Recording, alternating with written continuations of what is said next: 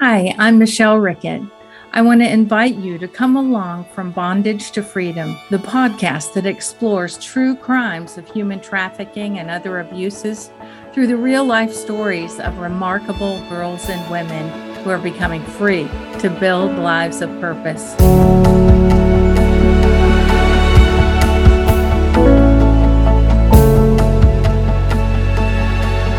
I am Michele Rickett, survivor, thriver, leader of an international ministry that frees and equips women and girls from suffering human trafficking and other abuses. This podcast shares their true crime stories with a spiritual lift. We'll share God's provision of a pathway out of slavery toward lives that are free to become all that God created us to be. I'll share my own harrowing journey from commercial sexual exploitation as a child, rising out of the ashes to a whole new life of purpose and joy. I have a personal word of caution for my listeners out of kindness to you all. First, I want to explore the details of these true crimes of bondage to freedom, but it's not for sensitive ears.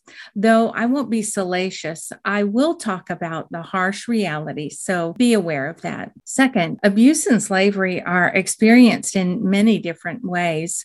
I'll define some of what I mean and what I plan to address in just a few moments. Third, every story is unique. Every person copes and heals differently. I hope I never give the impression that there is some formula to healing, though there are some helpful things that we've learned along the way that I love to share. As you hear each gripping story, I know you'll gain insights for your own journey or for someone you care about. Today, we'll be answering the questions, can this girl be healed? And can she thrive after abuse?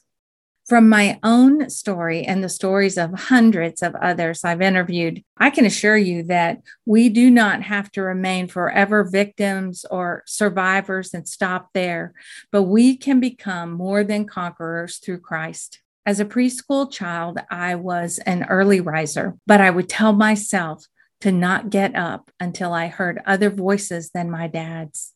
He would do uncomfortable things to me, and I hated it. So I spent much of my childhood in hiding, in a closet or the woods behind our house or inside of a hollowed out thicket. I would wrap up in a coat, no matter what time of year it was, and I would take my paper doll to keep me company. I hoped to be like that little doll and be able to lay flat and silent and permanently disappear. But by some miracle, I began calling on God to save me.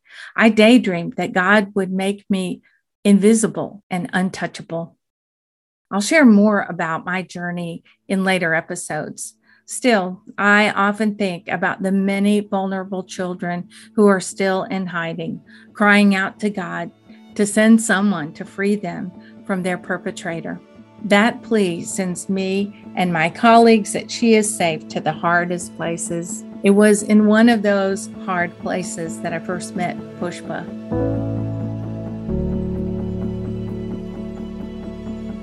Pushpa was born in a brothel in India. Her mother was trafficked as a teen from Nepal. There are still communities in Nepal where every girl over the age of 12 is trafficked to help the rest of the family survive. There are brothels of 30,000 girls and women trapped in sex slavery, and the average age when a girl begins there is 11 years old. So Pushpa's mother was one of those. And eventually she gave birth in the tiny room where she lived and worked. When men came in for sex, Pushpa's mother would put her baby girl in a box under the bed. Men who traffic and use girls and women like this are often violent in other ways too.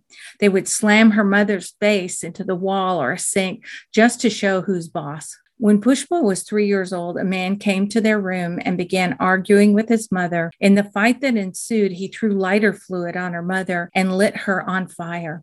Pushpa's mother was burning from head to toe, screaming in agony. In the chaos, one of the women in the brothel scooped up little Pushpa and ran outside. That woman had heard of a safe home for little girls of the brothels, and she took Pushpa there. Pushpa learned a whole new way of living. The older girls and house mothers led devotionals every morning to share God's heart about every person that he created. She ate healthy food. She played with a teddy bear. I have the cutest picture of her with that. And eventually she went to school. Every night she was tucked in, being told that she is a priceless treasure made in the image of God. Her mother did survive, though not well. She visits and sees this young woman, her daughter, is becoming. The slavery that Pushpa's mother suffered, also known as human trafficking, is a criminal activity. And there's an entire lucrative business briefly defined as modern slavery. It's the recruitment, reception, harboring of another, which involves force, fraud, or coercion to obtain some type of labor or commercial sex act. The trafficker is often known by the victim as a family member or a friend or supposed romantic partner. 99% of those sold for sex across the globe are girls and women, and very few self-identify. We feel ashamed and complicit somehow. What is it that makes people vulnerable to being trafficked? Here's a few items. First, they may live in a community that holds a godless view of females, that controls and exploits them.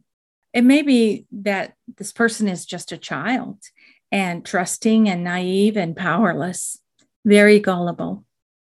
It could be that the vulnerability is all about poverty, where people are just seeking a new life and they take risks, as you would if you were in that kind of situation. And that's generally the most common form of being lured into trafficking, is just to find a better life. A background of abuse, of violence, can be a precursor to modern slavery. Victims are groomed and lured and debased and threatened, beaten, starved, and drugged, and often are used to recruit others, thus making them more complicit and feel as though they too are criminals. Wow. So what about you? Are there injustices that happened to you when you were young, leaving you feeling lost or unworthy or stuck? How can you become a thriver? Well, here's an essential skill I've found along the journey. Capture every thought and make it obedient to where you want it to go. Replace the lies that you are unworthy or you are stuck or you fill in the blank with the truth of what God says about himself and about you and others. And then you meditate on that truth at least a few times a day, morning and evening, and you will not wither, the Bible says. You will thrive and bear eternal fruit by leveraging and addressing the very things that you suffered, the things that you were lied to about. Break down those lies into the rich soil of who you are becoming, starting today, right where you are. I've heard that we only use about 10% of our brain power, and we can put our subconscious mind, our control center, to work for us through the hours of sleep by meditating rather than letting our mind go randomly through the night. And God will counsel and reshape us during those hours toward his truth we've been meditating upon, even as we sleep. The Bible says, "Oh God, you counsel me on my bed." So for those of you who would like to take a next step with me along this journey, I hope you'll subscribe and share this with your friends. And when you do that, I will send you a gift, a little 5-minute audio nighttime meditation that's based on the scriptures that's been so helpful to me. And I hope all of this will be a tremendous blessing to you.